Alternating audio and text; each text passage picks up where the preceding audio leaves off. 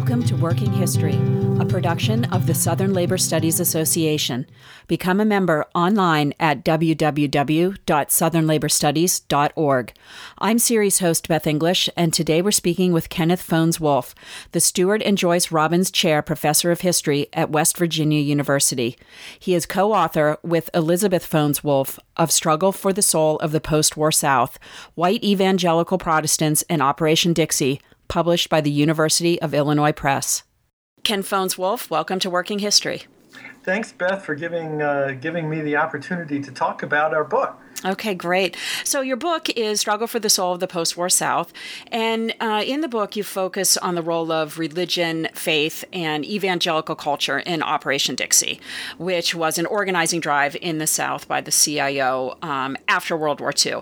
And so I'm wondering, especially for our listeners who might not have a good grasp of this era of U.S. history, if you could just give us a brief overview of Operation Dixie, what was it, and what were its goals? Sure. Actually, Operation Dixie was the somewhat pejorative name given by the media to the CIO's Southern organizing campaign after World War II. And the context is that although labor had made great strides during the war, the South remained a problem. It had been an anti-union stronghold, relying on a sort of competitive labor-intensive industries that were very difficult to organize. So the goal of the CIO was to unionize the South, first to increase union density and end the South's role as a sort of low-wage haven for capital flight, but also to change the politics. The expectation was that if you could get Southern workers in unions, they could revitalize the momentum of the New Deal that had really dissipated during the war. And why did the CIO think that Operation Dixie would succeed? As you mentioned, the South was really this kind of bastion of anti-unionism. And so how was this going to be different? How was Operation Dixie going to be different from past attempts to organize in the South?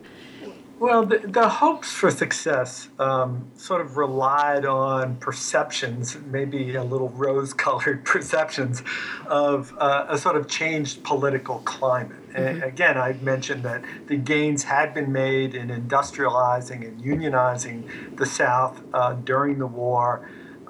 There was certainly a notion that the Southern working class had a good deal of support for Franklin Roosevelt and the New Deal labor laws. And there were also some signs that the Jim Crow system was under attack. The white primary, the poll tax were under attack. The nation was operating under a Fair Employment Practices Commission. So, even a lot of sort of very shrewd contemporary observers expected the South to become more labor-friendly.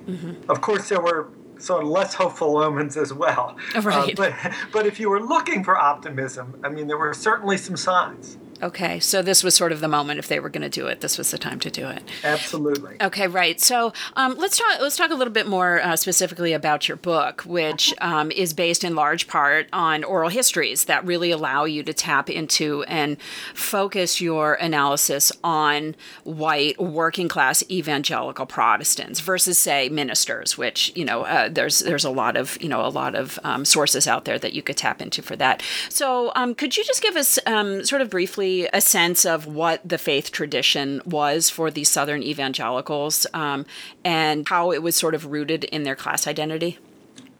Sure. The three major denominations in the South were the Baptist, Methodist, and Presbyterians. And two of these had sort of distinctly regional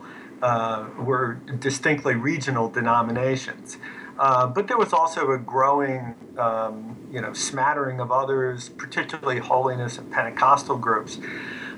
We often think of Southern religion as static. Certainly the notion that evangelicals shared certain beliefs. The Bible is the sole authority of religious belief and practice. That everyone has direct and sort of personal access to the Lord, and that morality is defined in individualistic and personal terms. But within that, sort of basic agreement. There's plenty of room for local creeds and certainly popular religious expressions. And that's a lot of what you get from the oral histories. What is it about the sort of evangelical Protestantism that attracted and made working people see the world the way that they did? And that's certainly changing during this time. You see a real shift away from the Methodists to the Baptists, and from mainline churches to what some people call sects. But it's very much a part of the sort of Southern working class culture. Okay, and what up to this point had been the relationship between religion and labor in specifically when we think about Southern industrial organizing?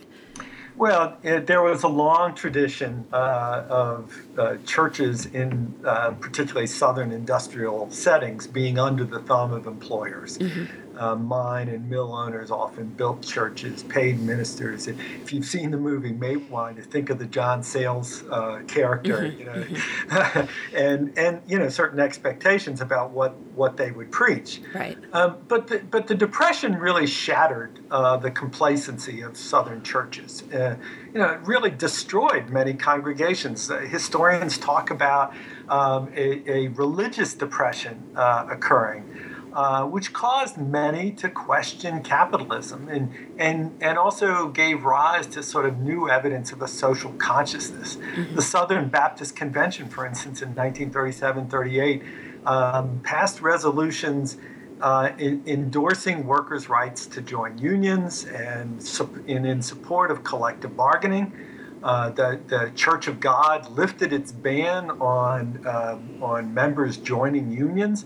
So there was although the relationship had been one of tension for the most part, you could see signs of again something that the CIO perceived as a new opportunity. And so you have these evangelical faith traditions sort of opening themselves up in a way to a broader fight for sort of economic and social justice in a way that they hadn't been before. That's interesting.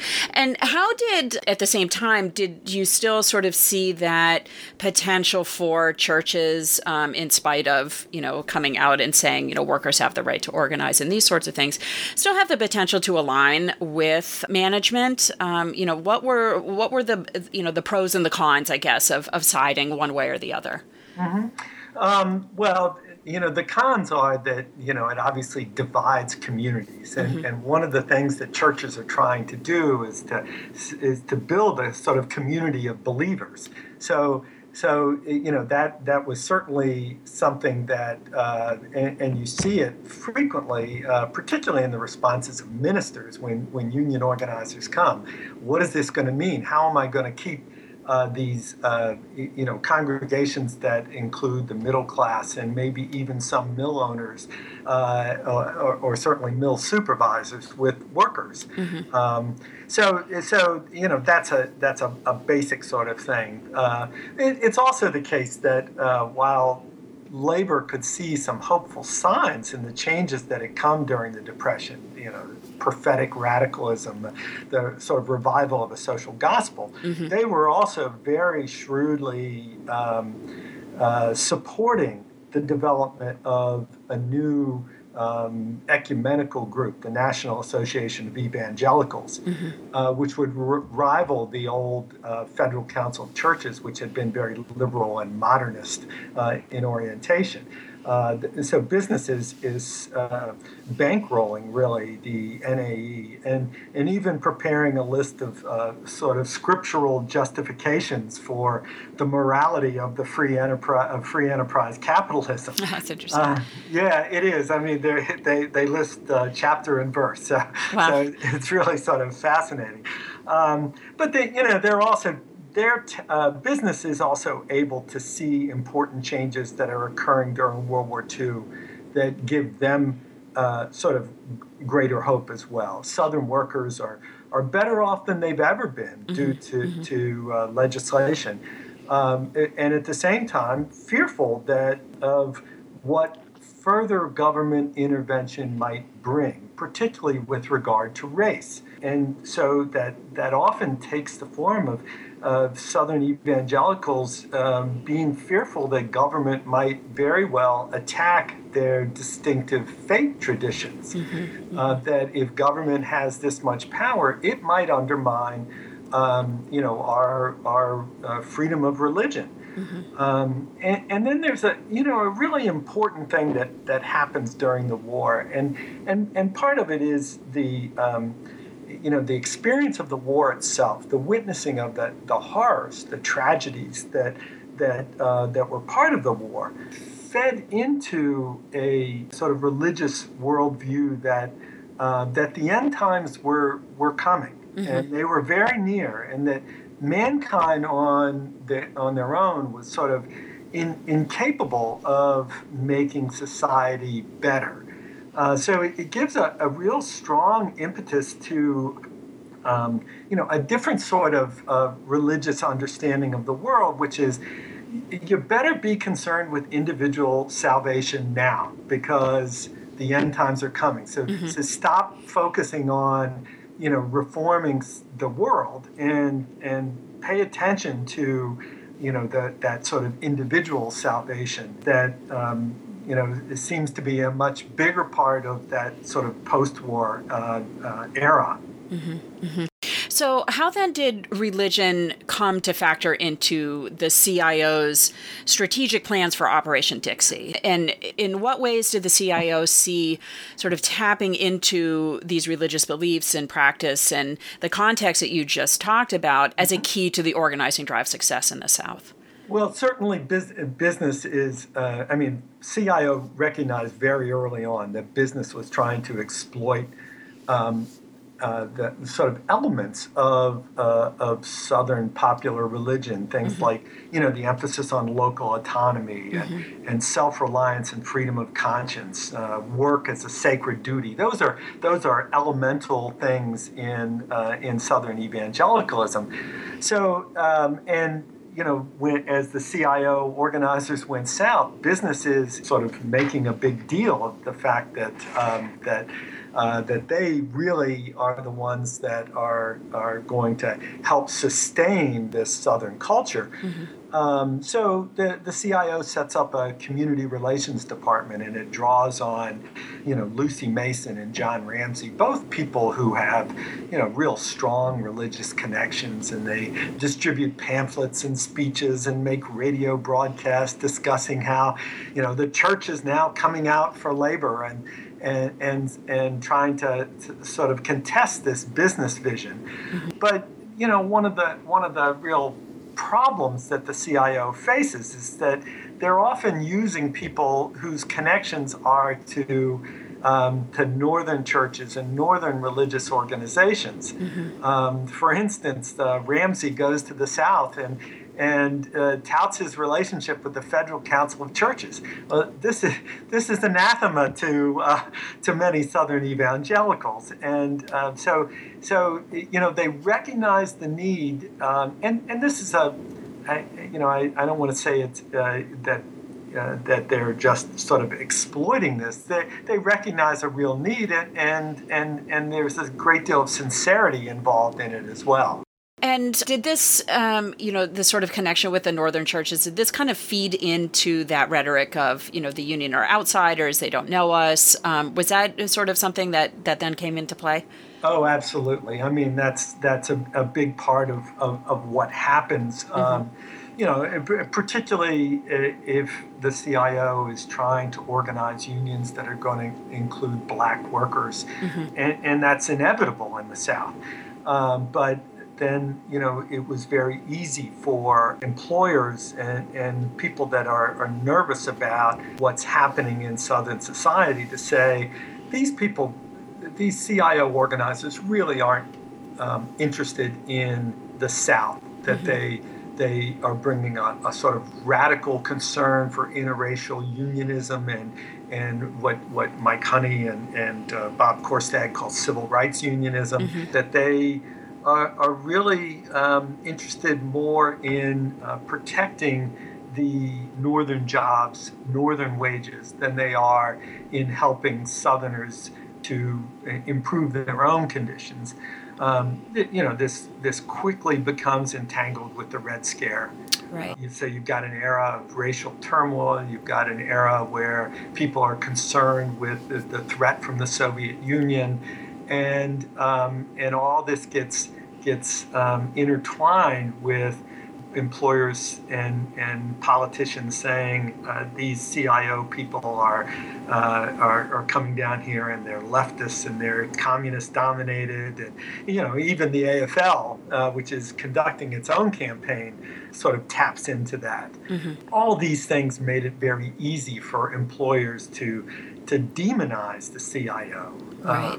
And to say, these aren't people who are interested in workers, in Southern workers. And in fact, if they're successful, it will actually hurt job opportunities for Southerners. And how did the CIO try to combat this? What was their strategy to kind of, change the narrative, if you will?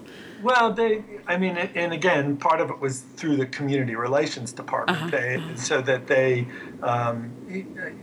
tried to tap into, a sort of an alternative view of religion that harkens back to the social gospel and to more prophetic radicalism, and certainly there were people that could do that quite well. You think about the people that trained under Alva Taylor at Vanderbilt and brought this prophetic radicalist vision.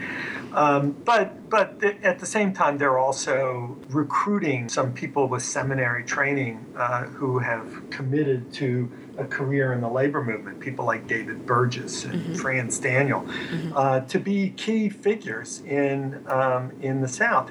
And every time the CIO plans a new organizing campaign, they send in these individuals who have these religious connections in advance to try and meet with community leaders and ministers in these communities, and to say, look, we're not here to upend society. We're here to really try and improve the lives of workers and actually build the community.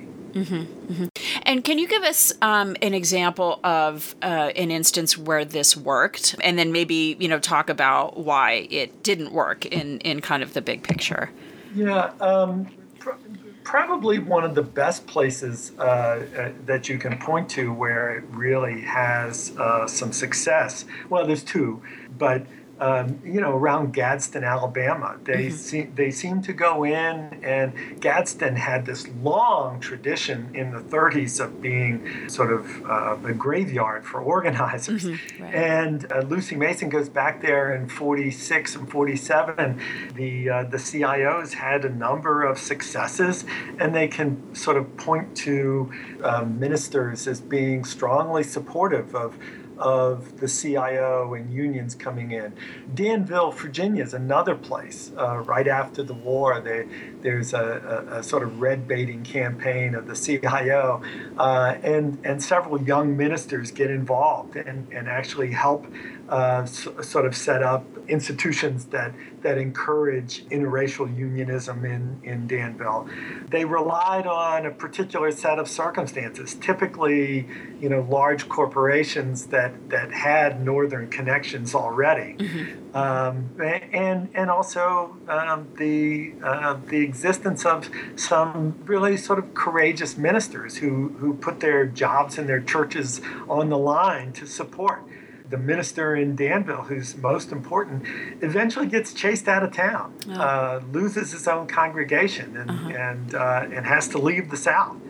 Another minister in South Carolina runs John Isom, who runs into the exact same situation, and eventually has to leave the Baptist Church as a result. It seems that the successes that you give examples of were not normative, obviously. And so what were the prevailing sort of responses that then led or contributed to, I should say, the failure of Operation Dixie to really get the momentum moving for organizing and also using religion as a key part of that? Well, obviously, the two things that we already mentioned, are instrumental. Race, for one thing, is such a explosive issue. And if you think about Southern society, right at the end of World War II, you have black servicemen coming back, expectations of having served their nation, and seeing other examples in the world where they are not treated as they had been in the South. So there's this tremendous sort of potential upheaval of the Jim Crow system. It's very unsettling, and employers are able to use this, as well as Southern politicians are able to use this to say, look, they're going to support racial equality and so on and so forth. And so that becomes very problematic. And the way in which the race issue intertwines with anti-communism, the unions that had been most successful in promoting interracial unionism, promoting civil rights unionism, had been generally on the left. And so if you have even moderate unions that are coming down talking about, well, we need to organize all the workers, we need to treat black workers the same as white workers, it sort of enables those who are unhappy with these changes to say, look, this is a communist plot. This is a leftist plot to create racial equality and to have a society that's very different than what we've had before. Those two issues, I think, make it very difficult, and they intertwine with a religious outlook. I mean, there's some good work about how Southern evangelicals are going to be resistant to particularly a sort of communist organizations. I think a sort of perennial question about Operation Dixie, and that's debated often, is whether it was destined to fail or if it could have succeeded. I'm sort of curious to know how you see your book, Struggle for the Soul of the Post-War South, helping us to kind of rethink that debate and how the factors that you've discussed, anti-communism, race baiting, the general economic prosperity of the post-war years that are typically cited as causes of Operation Dixie's limited successes. How does this help us kind of stir the pot a little bit more and think in a more nuanced way?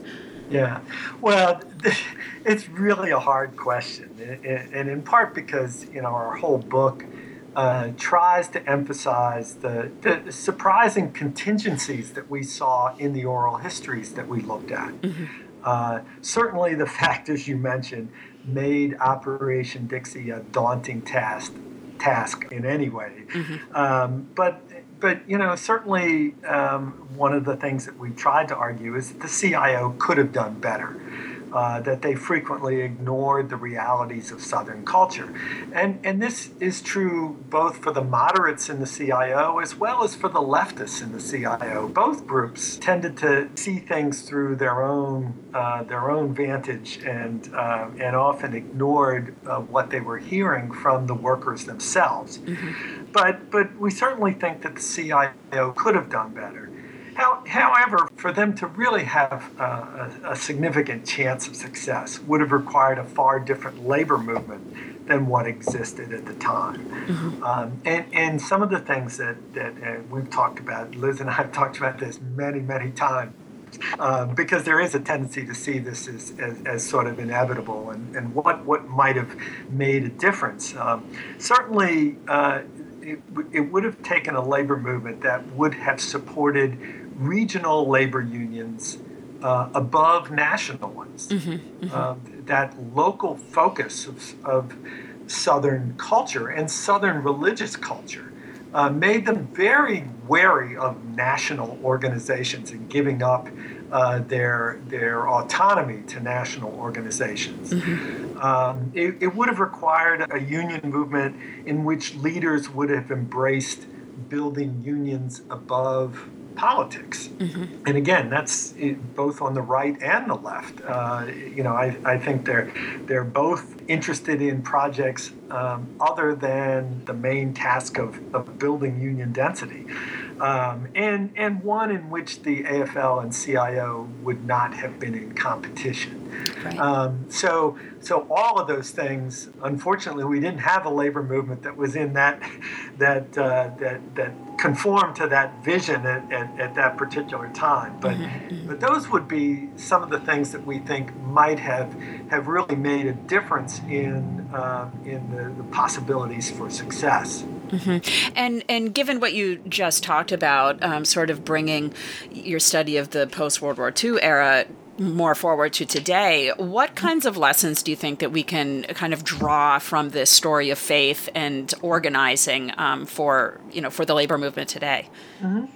I think that one of the things that we learned as we listened to oral histories is that people of faith have many attributes that actually lean toward sort of social justice in general. There's a tendency to dismiss evangelicals as either reactionary or fatalistic, to see them as the sort of forerunners of the religious right and the shift to a Republican South. When you listen to these oral histories, and there were a number that sort of just spring to mind, someone like Ralph Simmons, who's this guy who's devoutly religious, very conservative theology, very individualistic and self-reliant in the way he thought about his own work life and his duty to do the best for his employer and believed that the Bible did not give workers grounds for unions. But at the same time, at the end of his interview, he talks about how there were greater opportunities for minorities and women, and that was a really positive thing. Interesting. And that, he supported welfare, because we have to have something that takes care of people that don't have the same opportunities that he had. And another one that Hoy Deal, this North Carolina textile worker, and most of the interview was about listening to religious radio and believe that preachers should only preach the Bible and nothing else, that they shouldn't. And yet, at the end, or toward the end of the interview, the woman who's doing the interview sort of mentions that the pictures on his wall are of John F. Kennedy, Robert F. Kennedy, and Martin Luther King. Interesting. I mean, where do those connections come from? Right. And so when we dismiss religious people, we miss opportunities. And religious people have a strong moral compass that can be a powerful antidote to society becoming increasingly unfair and unequal as it is right now. But unions need to present their vision in a way that confirms those values that are most important to people of faith, and for whom the sacred is a guide for living today as well as in the future. So, I think that there are, some hopeful signs in listening to these oral histories. Maybe the way in which unions presented themselves was not appealing, but that doesn't mean that they deserve to be completely dismissed in their potential to think about their communities as hopeful places. That's great. So it gives us some thought about potentials for coalition building, I think, with different groups that we maybe don't think of as potential partners in organizing. Yeah, it raises some interesting questions about structure and strategy and the ways in which we approach people. And the need to recognize what their own way of looking at the world, what's going to be acceptable to them. Okay, well, Kenneth Fones-Wolf, you've given us a lot to think about, and as we wrap up this episode of Working History, I'd just like to say thank you for joining us, and we'll be looking forward to your next project. Well, I really enjoyed it, Beth, and I really thank you for taking the time to do all of these interviews. They're wonderful podcasts, and I'm really excited and honored to be included. Okay, well, great. Thank you so much. Thank you again to Kenneth Fones Wolf, professor of history at West Virginia University. His book, co-authored with Elizabeth Fones Wolf, is Struggle for the Soul of the Post-War South, White Evangelical Protestants and Operation Dixie, published by the University of Illinois Press. And thank you for joining us for this episode of Working History, a production of the Southern Labor Studies Association. Visit us online and become a member at www.southernlaborstudies.org and follow Working History on Twitter at Working History.